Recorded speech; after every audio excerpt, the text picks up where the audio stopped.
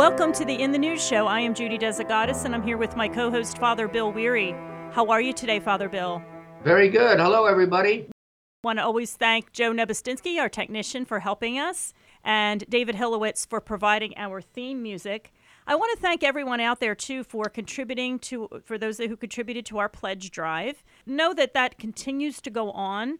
So feel free to donate at any time, and you can do that at the website 720whyf.com, or you can give us a call here at the station at 717-525-8110. And it's very easy to do on the website. You can just click where it says to donate, and it'll take you through the process. So even though the official drive is finished for the fall, we accept donations all the time, especially monthly donations in small amounts, and that helps us with our pain, and it's not too painful for you because it's just a little bit each month. So please keep us in mind for that so that we can keep this great Catholic programming going for you here in the Diocese of Harrisburg. And then the next thing I wanted to mention is a few of us went to the Pennsylvania Pro-Life Dinner, which was held on Friday night at the Hershey Lodge. And we had a wonderful speaker, a world-renowned neurosurgeon, Dr. Ben Carson. He is not only known for his neurosurgery, but also he was the 17th Secretary of the U.S. Department of Housing and Urban Development, and he's also the founder of the American Cornerstone Institute. And this was the first PA Pro-Life Federation dinner post the overturning of Roe v. Wade, so everybody was very, very excited. And there were 1,200 people there. I'm sure the draw was also not only post-Roe, but also the speakers, including Dr. Ben Carson. And he had some wonderful things to say. He has a very interesting background and a wonderful mother who was very supportive of him in reading and getting him interested in books and helping him bring up his grades so that he could become the world-renowned neurosurgeon that he is. And I think the main thing that he talked about was, and this is a quote from him, he said, "As a surgeon, I have operated on infants pre-birth. I can assure you that they are very much alive." Wow. And I think, a lot of surgeons, they work on adults and work on children, but this is someone that's working on a person and then another person in utero. And, he's very not politically correct. So he definitely talked about, he says, I don't understand how people can say that that's not a life. He says, right. I've seen it. I've operated on these infants pre-birth, and they have fingers and they have toes and they're moving and their heart is beating. He said, I can't understand how a doctor can perform an abortion. That's right. And a personal testimony, not my own, but that of my parish secretary. Her son was a patient of Dr. Carson's many years. Yes.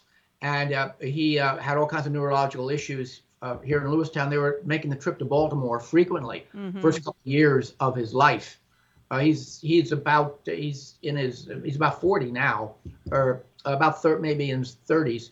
And she just says he was my secretary. He was wonderful, Dr. Ben Carson. He was so solicitous and attentive to them. Did wonderful work with Logan, the son. He was very soft-spoken, Dr. Carson, very soft-spoken, humble, and he would pray out loud with them before surgeries.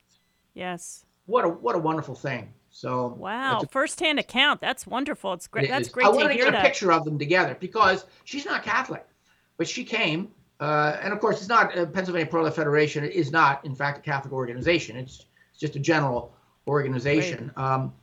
Nevertheless, I was impressed that she came, and she's my business manager, not my secretary, but the secretary came as well, who's also not Catholic. So, and I wanted to get a picture of Jody and Dr. Carson together. I couldn't manage it. He'd gotten out of Dodge really quick. Right. It's 4 a.m. flight to catch. So, yeah. Well, that's wonderful to hear that news.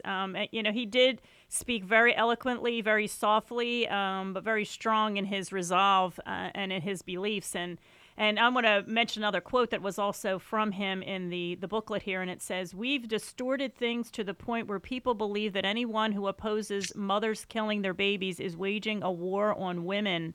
How can we be so foolish to believe such a thing? One must be able to recognize the depravity to which we have sunken as a society when valuing a baby's life is frowned upon," unquote. So something to leave as we think about what I wanted to bring up on my next topic real quick is that it's coming up on the midterm elections. And I know everybody's saturated with all the information, but especially with regard to the overturning of Roe v. Wade, part of that was all of the now rulings will go through the states. So this is so important that we vote in legislators that are going to be pro-life, because that is going to affect what's going to be happening in the various states. Whether your state is already still performing abortions or whether they're now prohibited, this is going to be the time to cast your vote. And as Catholics, we are encouraged, and we are, very much encouraged to vote pro-life. So we do have some pro-life legislators here in Pennsylvania that are up for election and re-election. So we need to remember that when we go to the polls in a couple of weeks on Tuesday, November 8th, to remember to vote according to our beliefs, to make sure, because now with that vote going to the states, it's going to be matter more than ever. So we want to encourage everybody to vote. Back to the pro-life dinner, just very briefly, and just kudos to Michael Chiquichopo, who is retiring after many years heading up the organization, Pennsylvania Pro-Life Federation, and our prayers for Christopher Pushaw, who is going to be taking over. He's a lawyer and is well qualified for this position. So God bless both of them. Yes, absolutely. And I thought it was interesting, too, since you went back to the pro-life dinner, just a couple of other comments, that, yes, the pro-life dinner does have a lot of Catholics and other Christians that attend, but there was a rabbi who did the invocation, and there was also an award given to a Jewish woman who has done work with the Jewish pro-life movement. So pro-life is not just, a Christian Catholic thing. It's a human thing. And also, I was very encouraged by the Penn State University pro-life student leader that also spoke as well. And she was amazing. She was just wonderful, and so heartening to see the young, like that, college-age students who are in both feet in the cause. Yes, and at a public university where I'm sure she's getting a lot of pushback for her beliefs. Oh, she must be. And she was a very eloquent speaker. She got up there, and I didn't see her refer to notes at all. She was very, very good. And it's nice to see young people at that. This is the post-Roe generation, they said at the end. And so if we know that these people are carrying on the legacy even after us, this is a good thing. I want to mention one other thing. EWTN, this is something that might be of interest to our listeners, and I think it's also very important and encouraged, as they will be airing a 5-night series beginning tonight, the 24th of October is when we're recording this, at 5:30, entitled Transgender Movement, What Catholics Need to Know. And if you miss it or you can't DVR it, it will also be on EWTN On Demand.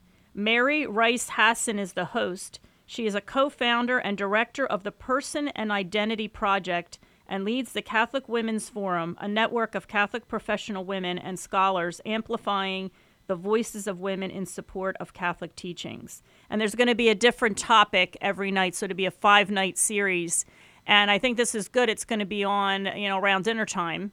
And I think it's good, something good to watch. Or again, if you can watch it at a later date, something that it will be good for education and to know where we stand on these issues. And even just in terms of educating what people may or may not know about this movement. And it's right in our faces. 5 nights in a row. 5 nights in a row, yes, beginning tonight. So. We already talked about the elections. I want to mention something that I think is very good news.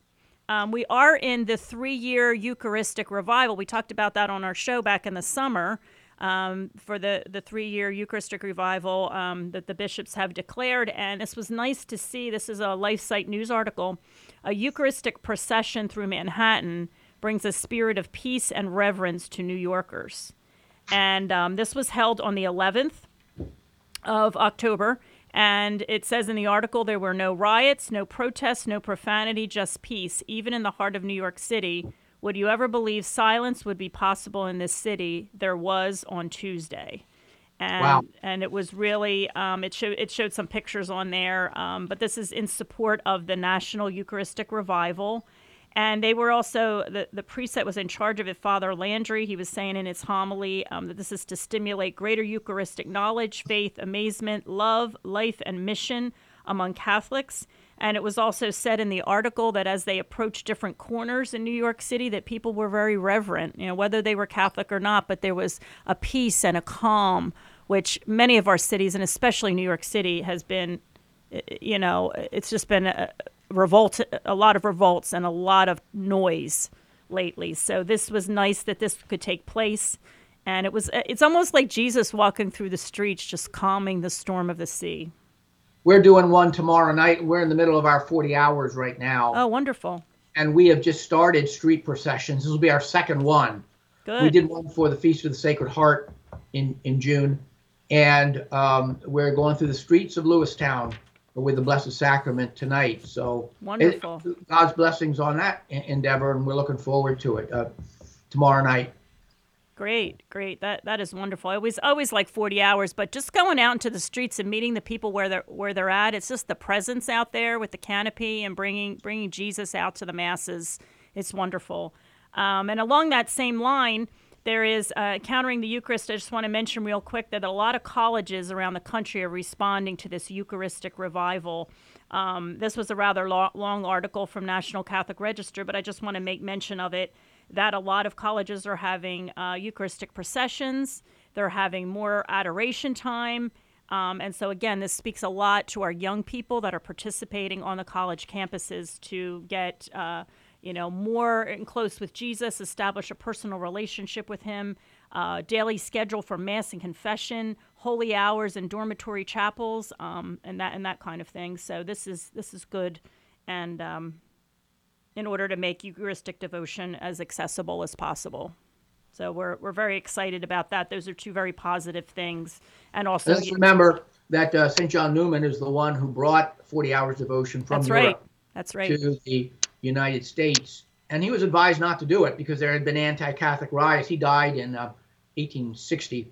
And there had been anti-Catholic riots not many years previously in Philadelphia, where he was bishop. Yeah. But he pressed ahead with it. And the same sort of thing. There was no, his outdoor processions were not impeded or interfered with, and there was no violence. So the naysayers realized that this was the will of God, and the rest is history. That's right. And with that, we'll go to break. We'll be right back. Please stay with us. You're listening to Holy Family Radio, 720 WHYF. We'll be right back. Welcome back to the second half of the In the News show. Let's move on. And we were talking before we went to break about the Eucharistic revival. And I thought this was an interesting article. And Father, you had mentioned that you had read something about a geneticist author writes that there may be a God gene in us. Otherwise, how to explain consistent religiosity in the human race from the beginning. Well, so tell us about it. In this book, why is spirituality such a powerful and universal force? Why do so many people believe in things they cannot see, smell, taste, hear, or touch? And this goes back to the beginnings of the human race. So he speculates the God gene. There was a book written called The Human Gene. Was proposed by a geneticist Dean Hamine in his 2004 book that was entitled The God Gene, How Faith is Hardwired into Our Genes. And he claims that the inclination towards faith is not by accident, but instead the human genes act by influencing the brain's capacity for various types of forms of consciousness, which becomes the basis for spiritual experience. And so I just thought that was very, very interesting. There is perhaps something embedded in us, the God places within us, orientating ourselves toward him. It would make sense because there has been just a consistency throughout human history for worship and spirituality. Atheists and certain movements like communism, atheistic communism say, try to move us beyond that we are to be more advanced and leave God behind. God is dead.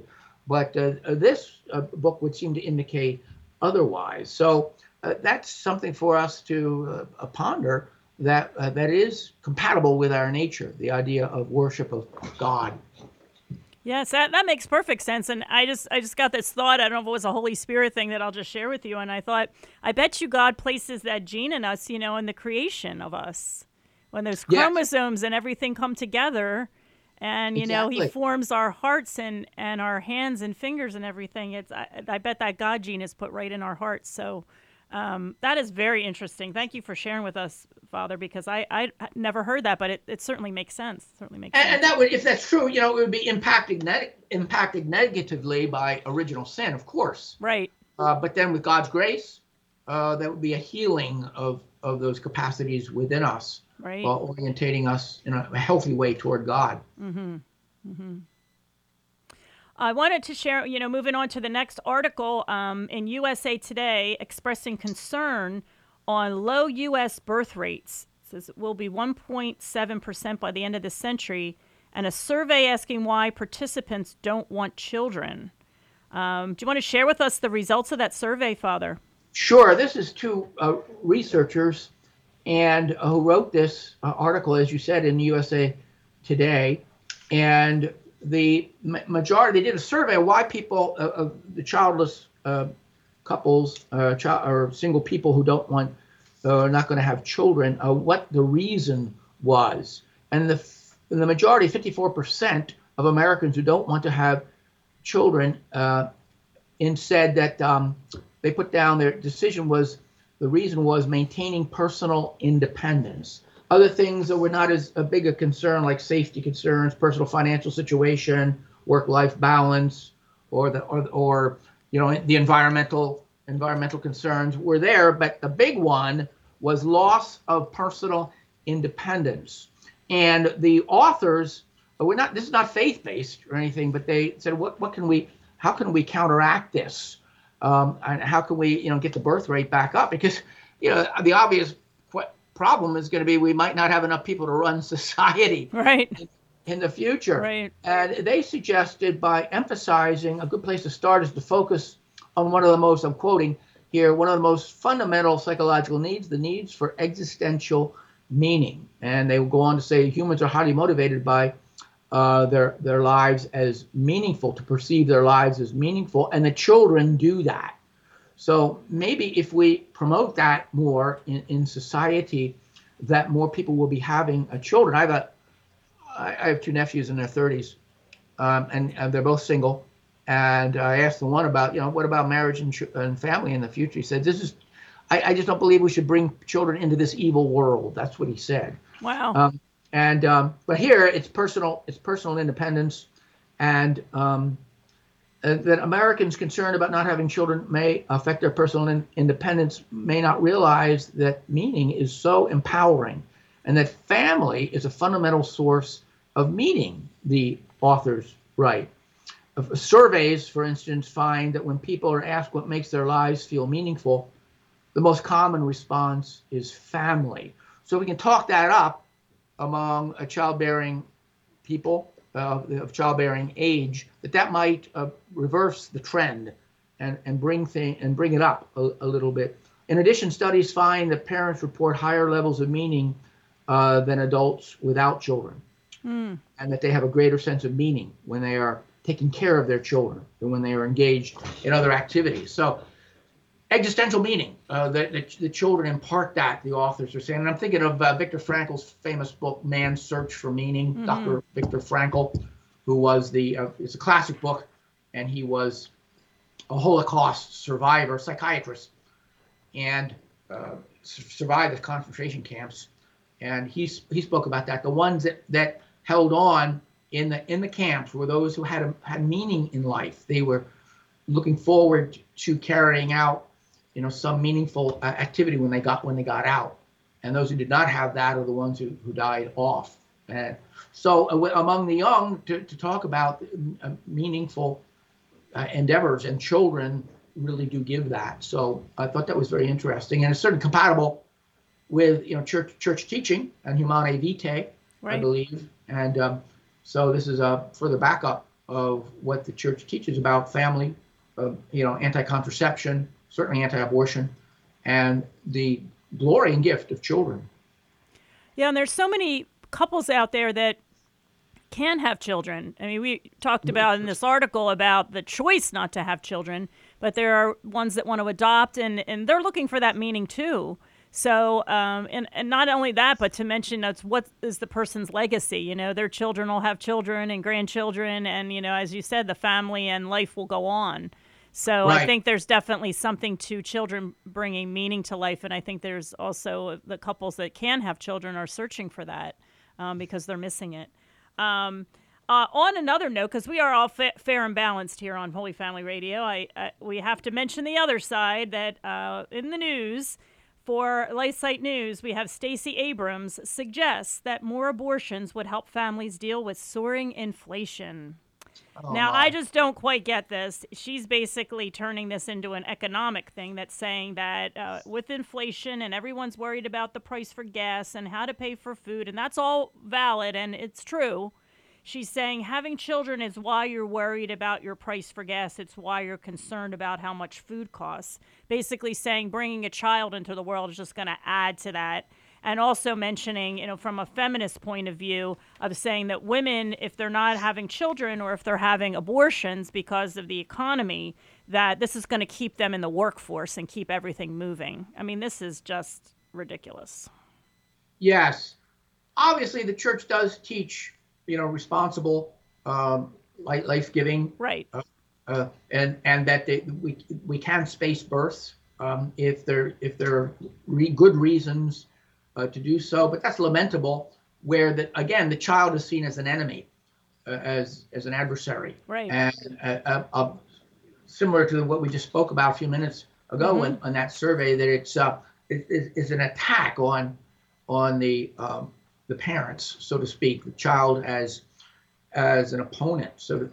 But the child is a gift. If there are economic reasons, to very serious ones, that natural family planning is to be employed, and it is very, very effective. But a generous response to life is also encouraged by the church, and I'm inspired by the several large families of young couples we have in my parish, Good. both parishes really, of large 5, 6 children, and what a wonderful thing that is to see in church, of course, and to see their worshiping presence there. But yeah, Stacey Abrams' stance is typical of Planned Parenthood, Right. and is not, in a sense, not surprising, but lamentable. Yep. And once again, mentioning that she is up, I think, for re-election. And this is one way, you know, not obviously not in our state, but again, why our vote is so important and why it's so important to vote pro-life, so we don't have politicians that are enacting these laws and killing babies. She's basically saying, if you kill your baby, then you're going to be, you know, help the economy. It's like, Right. it's ridiculous. So moving on to something else that's equally disturbing with regard to a Catholic medical school. That's Georgetown. They're disregarding church teaching, and they're teaching their medical students about puberty blockers and cross-sex hormones for children. We have about 2 minutes to discuss this issue. So, Father, what is your take on why this is happening? Well, I hope the Catholic Medical Association gets on them, and I have a doctor friend who's very prominent in that organization, a Geisinger doctor in Danville, and I want to ask him about this. That the Catholic Medical Association should certainly challenge that medical school. I might also mention that at Georgetown there were a number of students that walked out of a Mike Pence speech, which is a very, very sad thing. And there's a lot of walkouts being organized across the United States by students. But this pro-transgender tendency at Georgetown University is shocking, and we have to uphold our values in Catholic institutions and universities, and we have to make sure that what we teach and what we do, medical school, law schools, is certainly resonates with our teaching and with the truth that comes to us from God through Scripture and tradition. And you wonder what else they're doing, behind the scenes, regarding abortion and contraception and, Right. and that sort of thing. And there may be some sort of, if it's possible, some sort of doctrinal spiritual audit, of Georgetown. It's a Jesuit university, so it would not, come under the United States Conference of Catholic Bishops directly. But the Jesuits definitely, should call the medical school to accountability on this. Right. It's as it says in the article, horrific violation of medical ethics, and has definitely been, condemned by Bishop Michael Burbridge of the Diocese of Arlington, Virginia, which is right across the river. My classmate, my seminary classmate. Oh, okay. All right. Good guy. And he came out with a very strong statement against transgenderism a couple years ago. A very good document. Okay, well, that fills our ticket for today. Father, would you give us a blessing, please? And may Almighty God bless all of you in the name of the Father, and of the Son, and of the Holy Spirit. Amen. Amen. Go in peace. Thank you.